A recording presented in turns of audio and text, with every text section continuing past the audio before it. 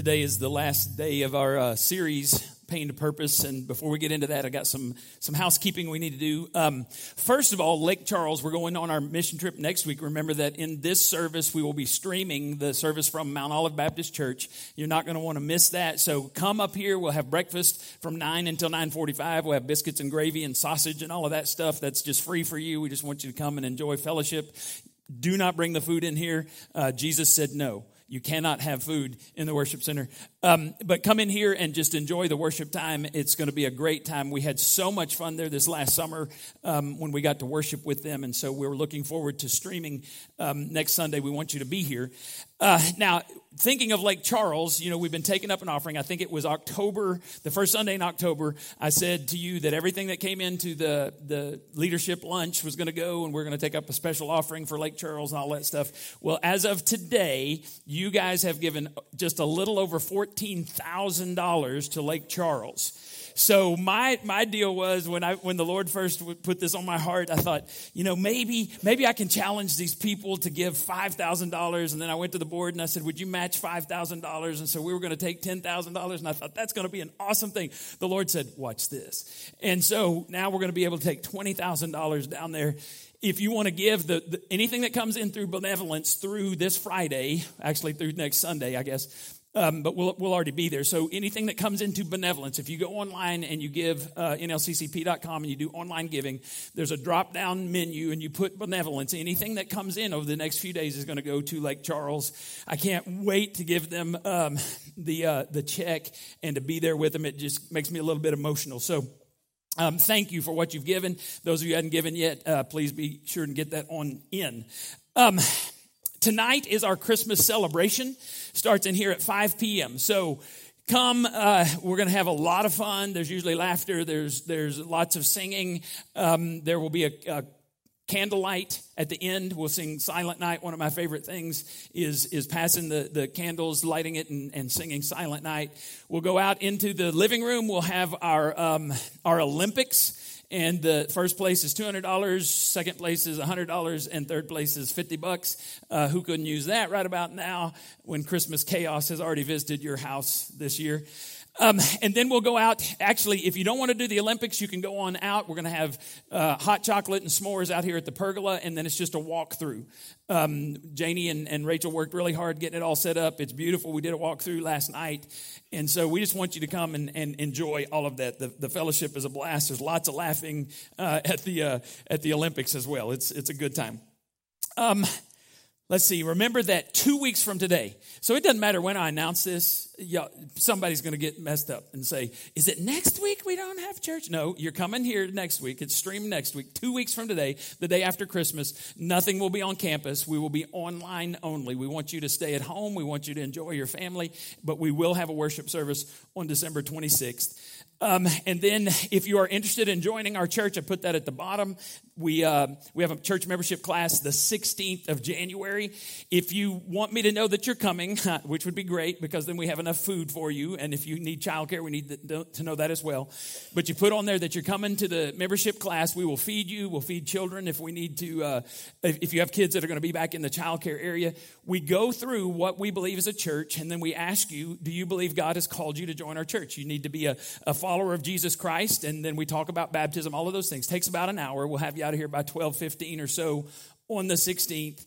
And then if you believe God has called you to join our church, you just sign a little commitment card. I have accepted Christ, and I believe God has brought me to New Life Community Church to plant my life here. That's how we do our church membership class. Now, last thing is today we vote on our budget, and it is voting with no discussion, and it's only for those who are already church members. It doesn't mean you can't ask questions, and you know that a budget is just our best guess for next year. If the Lord allows, we will do these things, and we will move forward, right? It's all in His hands.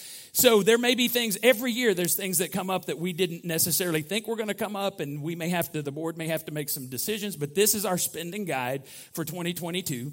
So you can still ask questions, you can still take those budgets, you are free to do that and ask any questions. All the board members are on the front. You can call us and talk to us anytime. But to get this out of the way before the sermon, all in favor of our budget for 2022 say yes. All opposed say no. All right. So it passes. You still can ask questions about that.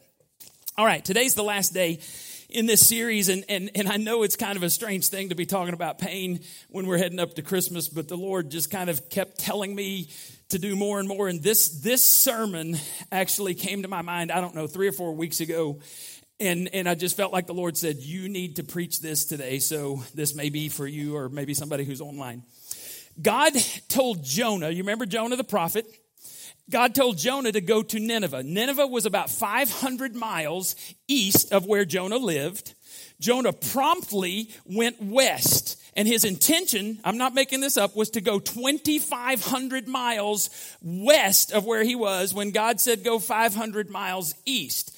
Now, if you know anything about it, he runs and he gets on a ship, and as the ship goes, what hits the ship?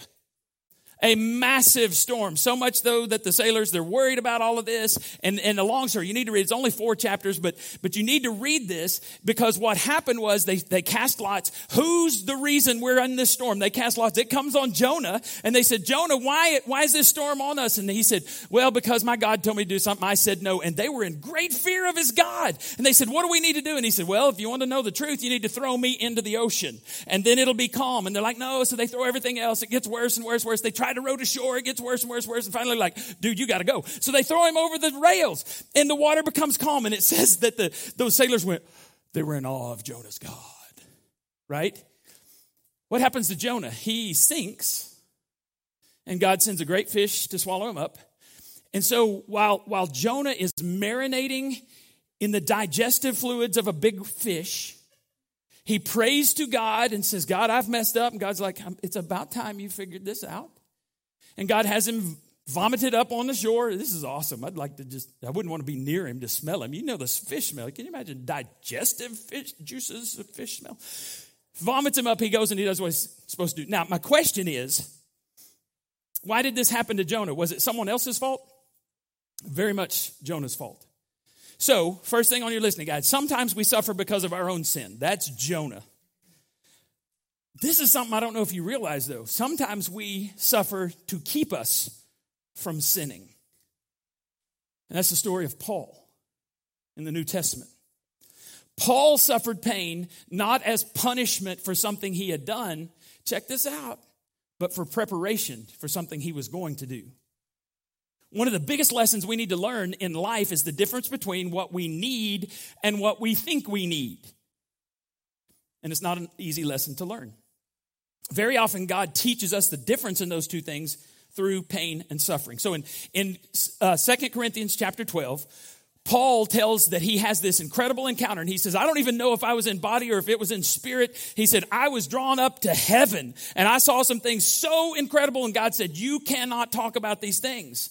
And he said, I could boast about that, but I'm not about to boast. So here's what he says in 2 Corinthians 12, starting in verse 7. Even though I've received such a wonderful revelation from God, I'm not going to brag about that.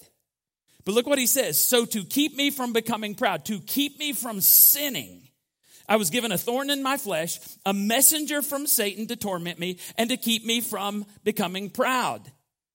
He was given. This was a gift from the Lord. How can a messenger from Satan be a gift from the Lord? God allowed the messenger to torment Paul so that he wouldn't become proud. Look at this. 3 different times I did what? What's that word?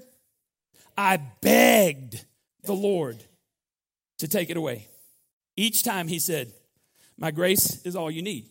We sing a song, your grace is enough, your grace is enough for me. I'm not sure we mean that song. Because what do we do whenever we start going through difficult times? Do we sing?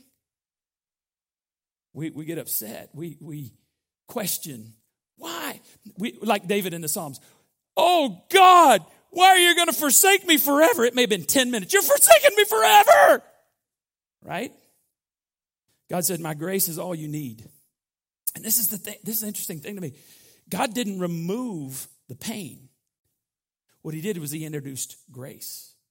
A new ingredient. And if you're not a Christian, you don't get the grace of God. he introduces grace, and he says, my grace is all you need. My power works best in weakness. So now I'm glad to boast about my weaknesses so that the power of Christ can work through me. I'm going to boast about my weaknesses. Now check this out. That's why I take pleasure in weaknesses, in insults, hardships, persecutions, and trouble. Now here's the deal. He's not glorying, and he's not taking pleasure in weaknesses, insults, hardships, persecution, and trouble that come on him because he's a Jonah. No, not because of his own sin. Look, he said, that I suffer for the sake of whom? Christ. There's a difference. He says, when I'm suffering for Christ, he said, when I'm weak, then I'm strong. See, Paul had internalized the words of Jesus in Matthew chapter 6. Remember, Jesus is telling his disciples, don't worry about clothing and food. Don't worry about stuff. He said, the birds of the air, God takes care of them. The flowers of the field, God takes care of them. He said, don't worry about those things. And here's why. He says, these things dominate. What's that word? Dominate the thoughts of unbelievers. That means it shouldn't dominate the minds of believers, correct? Is that a yes or no? Yes, okay. These things dominate the thoughts of unbelievers, but your heavenly Father already knows your greeds. It doesn't say greeds. Actually, I think he knows your greeds, but he doesn't care about your greeds. He cares about your needs. So here's what Jesus says to his followers. This is the beginning of his ministry. This is the Sermon on the Mount. Seek the kingdom of God above all else. You remember Jesus said, the road to life is very narrow and few people are on it. He said the road to destruction is wide and lots of people are on that. The majority of people are on it. Here's the problem. I don't think most of us are seeking first the kingdom of God and his righteousness. I think we're dominated by food and clothing and stuff. Just like unbelievers. But that wasn't Paul. Paul knew, Jesus said, seek the kingdom of God above all else and live righteously, and he will give you everything you greed, everything you need. God is not ignorant of our legitimate needs. Neither is he ignorant of our wants. But Jesus said, put God first, and you'll have all you need. And this is where the confusion comes to us sometimes, and even to an apostle. Because here's what Paul said when he was begging the Lord. Paul said, I need to be healed. I need to be healed, Lord. You know what God said? Nope. You need to be content. All right, so in our church, it was funny because we had some guests last week, some cool folks, and I don't know if they're going to join our church or not, but they were here, and you would hear them say amen, and there was lots of interaction, and so it's kind of quiet today, and I'm needing some help today. So thank you. There's an amen. So you know people that have been in church because they'll say amen, right? Amen. Even Jeff. Jeff's been here for almost 16 years at our church. Jeff still will say amen. Now, you know that years ago, we went to Walmart and we gave out food. We gave out free hot dogs and chips and free sodas and all that stuff. And there was this lady that came by. I'll never forget. This lady comes by and we said, you want some free hot dogs? She's like, no. We said, it's free. And she said, free? And we're like, yes. She goes, hold on a second. She goes and she gets her Suburban. I'm not making this up. She pulls right up next to the thing. So we're on not the food side, the other side of Walmart at that door. She pulls up her Suburban. She goes, I need some free food, please. And we're like, we got you. There were kids hanging out of every window that was open in that Suburban. And we just carried stuff over there and they were eating it and they were just having the best time. And this lady said to me, this is what she said. She goes, why in the world would you give away free food? And I said, because God has blessed us and we want to bless others. She goes, I know that's right, baby. So that's where that came from. Some of you, every once in a while, you hear, in our church, somebody go, I know that's right, baby. Well, it came from when we were giving stuff away, right? Now, I know when I tell you that Paul said I need to be healed and God says no, you need to be content. I know I'm not going to get any. I know that's right, babies. I'm not going to get any amens. So today, if you hear something and you're like, say, ouch.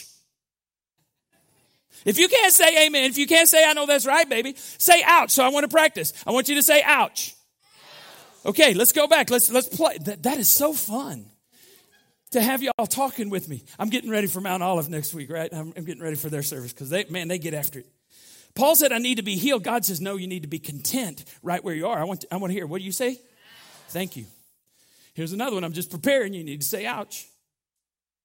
God is continuing. He says, you think strength comes from relief? Strength comes from reliance on me. Thank you. I've talked to you about Corrie ten Boom. She wrote the book, The Hiding Place. She hid Jews until she was caught, and she and her family were thrown into concentration camps. And many of her family members died in concentration camps during the German occupation. Here's what Corrie ten Boom says. You can never learn that Christ is all you need until Christ is all you have. I have a question for you based on Corrie ten Boom's life. When's the last time you thanked God for fleas? If you don't know the story, she's in the concentration camp. Many people have died, and if the Germans got mad at you, they could just take you out and throw you in the furnace. They just burn you, kill you, whatever. And so she said they were in the barracks, and they started a Bible study at the back of the barracks. And if they had been found with a Bible or doing anything for the Lord, they would have been killed immediately. And so they were real nervous about all of the guards outside, and the guards outside refused to come into the barracks because they were infested with fleas. And so one of her friends, I don't remember if it was a relative or a friend, it's been a while since I read it, that night when they laid down after the Bible study to pray, she just said, "Thank you, Lord, for fleas. My friends and my family are dying, but thank you, Lord, for fleas, because we can worship you in the midst of pain." When was the last time you thanked the Lord for fleas? See, getting to the point that Christ is first and foremost in my life may require me to endure unfulfilled wants, and for God to reveal that many of my requests are wants disguised as needs. Just a couple weeks ago, I guess you call me a troll on Facebook. I don't post a lot, but I scroll through and I see stuff. And somebody that I know said, "Much needed getaway for the weekend." And I'm in the middle of this pain series, and I'm like, "Much needed? Did you need it or did you want it?" And nothing wrong. I love having weekends with Janie away. Do I need it or do I want it? I need coffee in the morning. Now, some of you are punks without coffee. I get that. But you've trained yourself to need coffee. Am I right? I need to sleep in on Sundays because it's the only day off I have. Do you need it or do you want it? You keep using that word. I'm not sure that word means what you think it means.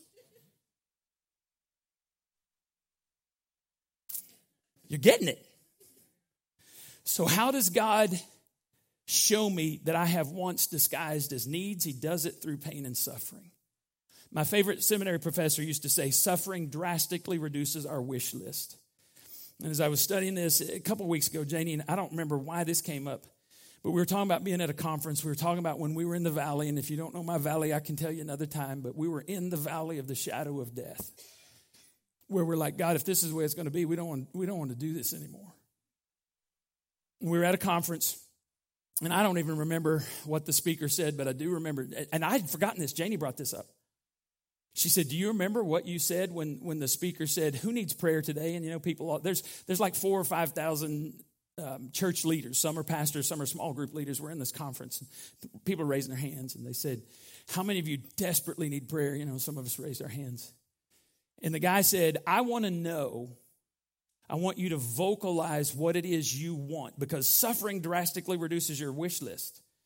When your daughter is going through what my daughter went through, you're not worried about a much needed weekend away. And so I remember this now. I didn't remember it until Janie brought it up. She said, "You remember what you said?" And I screamed out, "I want my daughter back. That's all I want. I don't want fame. I don't want riches. I don't even care if every seat in New Life Community Church is filled. I want my daughter back." And so then people, strangers we didn't even know, they came and prayed, and it was a powerful time. And whenever I'm reminded about suffering and what suffering does for us, I remember it drastically reduces our wish list, right? God shows us through pain and suffering. And here's the problem.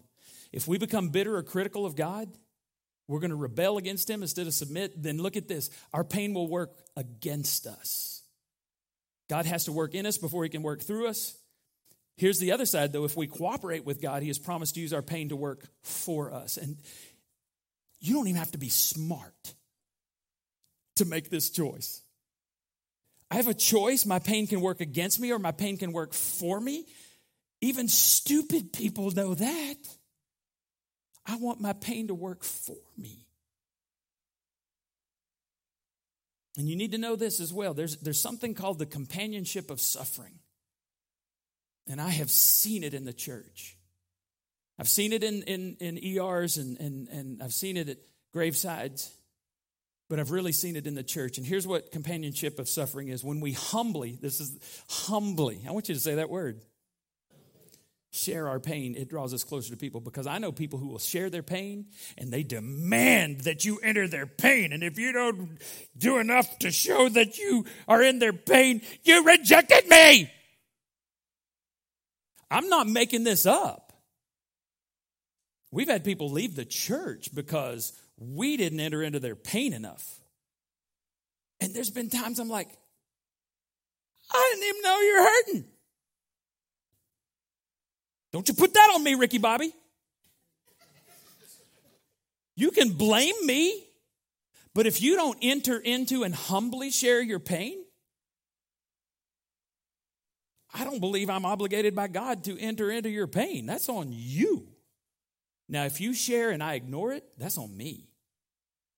The fellowship of suffering. See, if we wallow in self-pity and refuse to share, then suffering is going to create isolation instead of involvement, and pain has no purpose in isolation except isolation. You want to hurt by yourself? You can. Don't blame the church. Don't blame the preacher. All right, so we're going to do something real quick. We're going to do a word association, but before you tell me the words associated with this word I'm going to put up on the screen, or Krista's going to put up on the screen, I want to guess your first two words, right? So nobody say anything. Keep your mouth shut. I'm going to give you a word, and then you go ahead and think your words. I'm going to try to predict your words that are associated with the word I'm putting on the screen. Everybody with me? Everybody with me? Okay. Here's the word. Don't say it. I think the great Karnak, that shows how old I am. The Tonight Show, Johnny Carson. I believe your words will be rainbows and unicorns. Is that the words you associate with prison? Okay, we're just going to leave that up there just for fun. Somebody tell me the word, when you hear the word prison, what are some words that you associate with that word? Inmates, what? Bondage. Darkness, suffering. Reform? I'm not, okay. That one's out there in left field. Somebody else? Bars, okay. Here's some I put down. Cursing. Some of you hadn't been correctional officers. Cursing, yelling, murder, manipulation. All of those words, right? I got two more words. Tell me if you associate this with prison. Worship. At midnight? Is that common in a prison?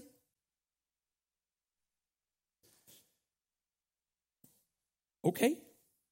It wasn't in the New Testament times.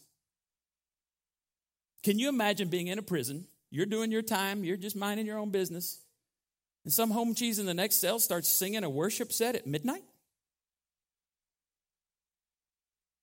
I'm guessing that the folks, because this happens in Scripture, we're about to read it.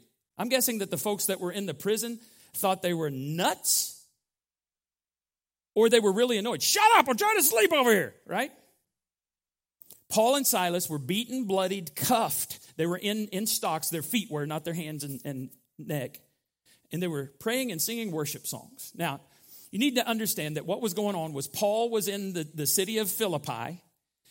He was preaching, and there was this slave girl who was a fortune teller who was demon possessed, and her owners made a lot of money off of her. So as Paul and Silas are going around telling people about Jesus, she's following around, and she's going, "These men are servants of the Most High God who are telling you how to be saved." So she's actually telling the truth. These guys are preaching about Jesus. This is how you can be saved. Paul gets annoyed. This happens for like 3 or 4 days. Paul gets annoyed and he finally turns around and casts the demon out. Get out, demon. Problem solved, right? Wrong. People get funny when you mess with their money. So they drag Paul and Silas to the authorities. They trump up some crazy charges. They incite the crowd to a riot. They beat Paul and Silas within an inch of their life. They take them to prison. They throw them in jail where it says they fasten their feet in chains, in stocks. And they did something that I don't think is very common in prisons. Acts 16:25. About midnight, Paul and Silas were praying and singing hymns to God, and the other prisoners were doing what? Listening to them. Now, I don't think anybody doubts they were praying. Wouldn't you be praying if you were wrongly accused, not confused, accused. And you're locked up in prison, you're beaten, you're bloodied. I think most of you say, God, I need justice. They're praying and praising. Singing at midnight in a prison. And you need to understand, their prison's far worse than our prisons. But it didn't matter the condition of the prison. What mattered was the condition of their heart. And their heart was, you're still in control. I'm going to sing to you in my pain. And I don't know if you know this, but singing in the scripture during trouble is everywhere. One of my favorite examples is a vast army is coming against Israel. There's 3 different countries coming. They're combined, and they're vast army is what it says. And King Jehoshaphat, one of my favorite king names, you should name your son Jehoshaphat, just for fun. He's reigning, and he gathers all the people, and he's like, we're finna die, so we better go pray. So he concludes his prayer with these words. He says, he concludes his prayer with these words. We don't know what to do, but our eyes on you. I'm going to tell you, I prayed this prayer twice this week. I'm not making this up. As I was studying this, I'm like, God, I don't know what to do, but my eyes are on you. And both times God has answered my prayer. God was pleased with his prayer, with the humility. And so he answers and he says to him, I want you to march out against this vast army tomorrow, but you're not going to have to fight. You're going to go out there. You're not going to fight. And so they were so pleased with that, they sang praises to God right then and there. God, you're awesome. You're way maker, miracle worker, light in the darkness. You are. Right? They're singing right then. The next day they get up. The army gathers, and I'm guessing, I don't remember, it's 200,000 or 300,000 people from Israel are going up against a vast army, way more than that. And you know what Jehoshaphat does? He puts the worship leaders in the front. Can you see the New Life Community Church going out in battle? Desert Storm. Waymaker, miracle worker, light in the darkness. I need some Kevlar. Right?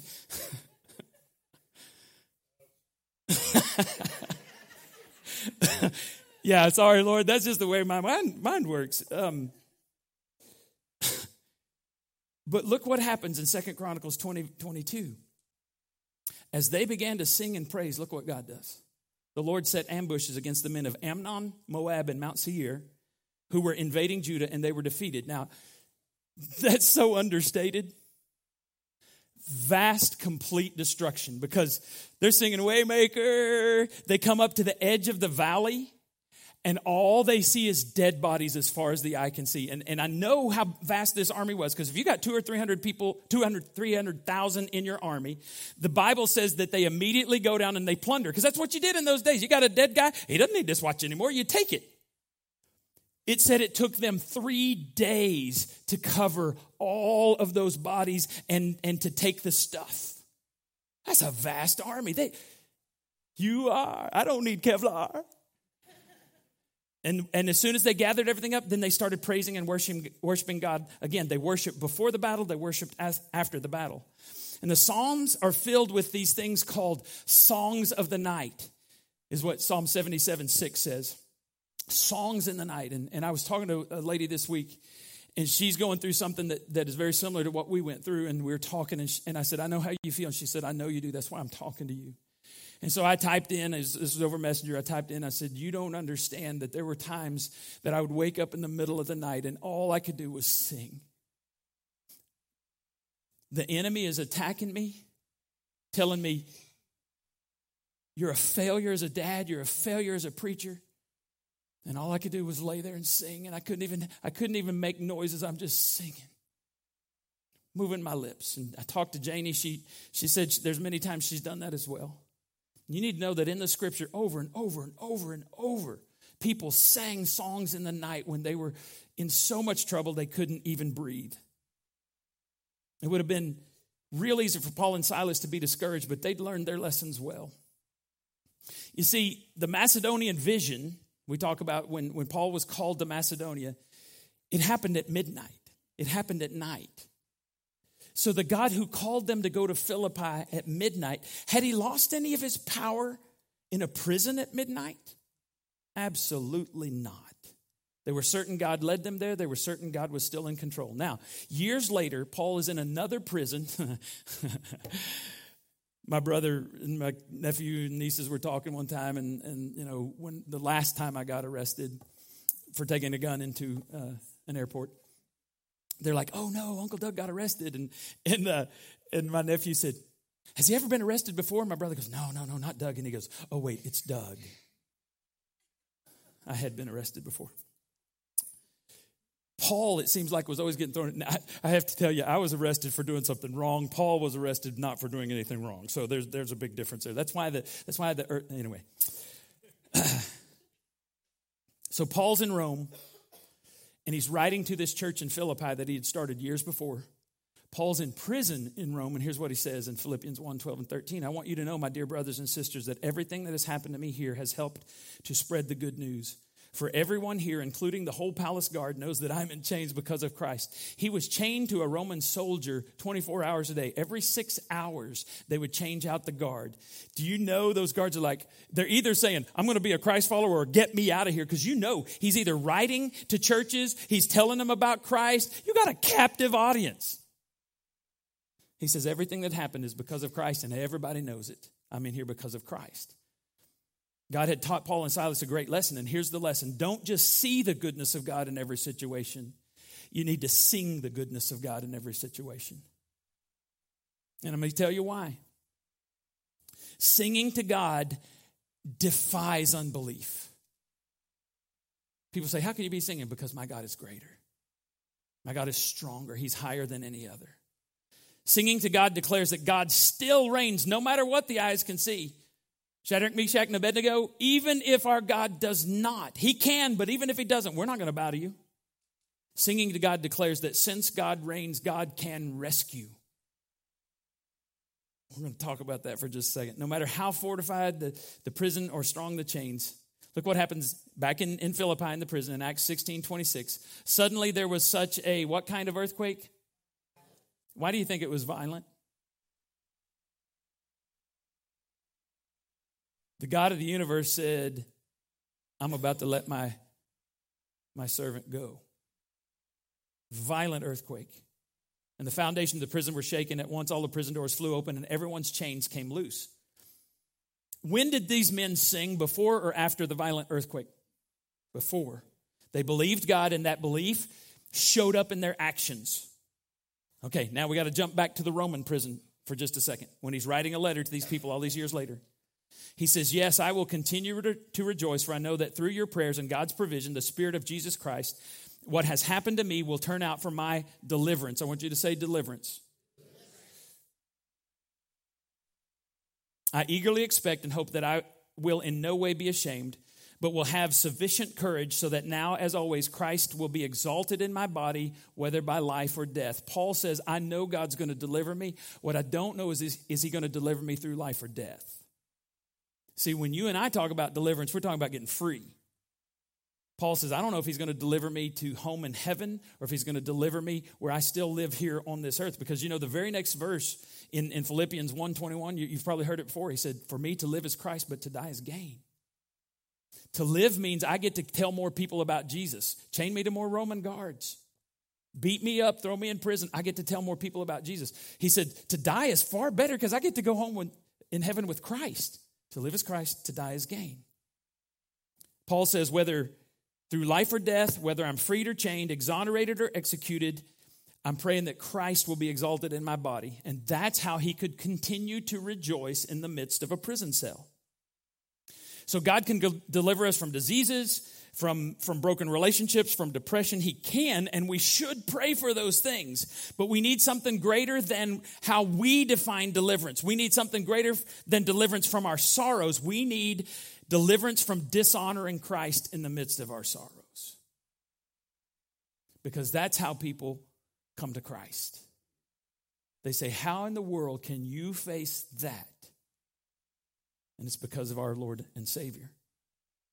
And that's the deliverance that Christ promises us in Scripture. So in every lonely midnight, we can sing of certain rescue, whether sound body or broken body, whether happiness or heartache, whether through life or death. Sorrow will not steal my satisfaction in Christ. I'm going to pray that I will not dishonor him ever in the midst of pain and sorrow.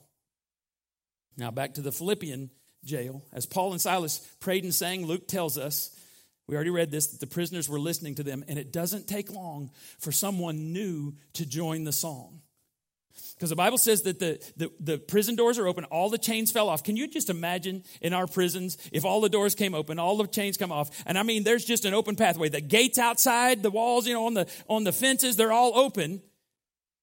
What do you think the prisoner's going to do? Run out. That didn't happen in this situation. The jailer, because in those days, if you lost a prisoner, whatever was going to happen to the prisoner would happen to you. So there must have been somebody who killed somebody else. So there's capital punishment. They were going to die for their sins. The jailer, rather than face a trial, takes out his sword. He's about to kill himself. Here's what Paul says. Don't harm yourself. We are all here. And that's another miracle, right? Because if the prison doors are open, if everybody's free, they're not going to be sitting there unless the holy God has done something. And Paul was very much in charge. And God was working through him. When he said, don't harm yourself, we're all here, the jailer rushes in, he falls before Paul and Silas, and he asks this question, Sirs, what must I do to be saved? I need to know about this God you serve. This is not normal. Tell me about him. And so Paul and Silas answered, believe in the Lord Jesus and you will be saved. Reading between the lines, I think they were saying, believe in the Savior worth singing to in sorrow. Believe in the Christ who gives songs at midnight. Believe in the Lord who reigns and rescues. So the Bible says that he took them home. He washed all of their wounds. They told him about Christ. He accepts Christ. His whole family accepts Christ. They get baptized in the middle of the night. And then it says in Acts 16:34, he, the jailer, rejoiced along with his entire household that he had believed in God. A new household began singing the songs of Paul and Silas. Now, whether our songs are literal and they reach the ears of others or not, they will hear our heart. Jesus said, out of the overflow of the heart, the mouth speaks or the mouth sings. Our friends and family and coworkers and neighbors will hear the difference between an inner grumble and a song of praise. Between a sufferer caved in on him or herself and one who miraculously, against all odds, lifts his voice to God and his or her hand to others. That's not normal. Everyone in the world knows of sorrow and suffering and how they desperately need to hear Christ followers singing in the midst of their pain. Now, I don't know if you remember this, but Jesus, on the night before he was betrayed, he had the Passover meal. He shared the Lord's Supper. And then the last thing he did before he went out to the Garden of Gethsemane was he led them in a hymn of praise to God. Singing and worshiping in sorrow is just one of the ways that God conforms you into the image of his Son. He wants you to look like Jesus. And he does that best, I'm just being honest, through pain and suffering. As we suffer with him in song, Jesus impresses these truths on our heart. Our God still reigns. Our God will deliver. I just don't know if he's going to do it through life or death. And I promise you this. Someone listening to your sorrow desperately, you keep using that word and I know exactly what it means. They desperately need to hear you to sing of the Savior who always delivers. We just don't know if he's going to deliver through life or death. You become that type of person, God will use you to bring multitudes into the family of God. When you get to heaven, there will be a number of people waiting to greet you because your song in the night changed their life. Let's pray together. Father, I thank you that everything we need to know is in your word. I ask for forgiveness when we ignore your word. When we act like a TV show is more important.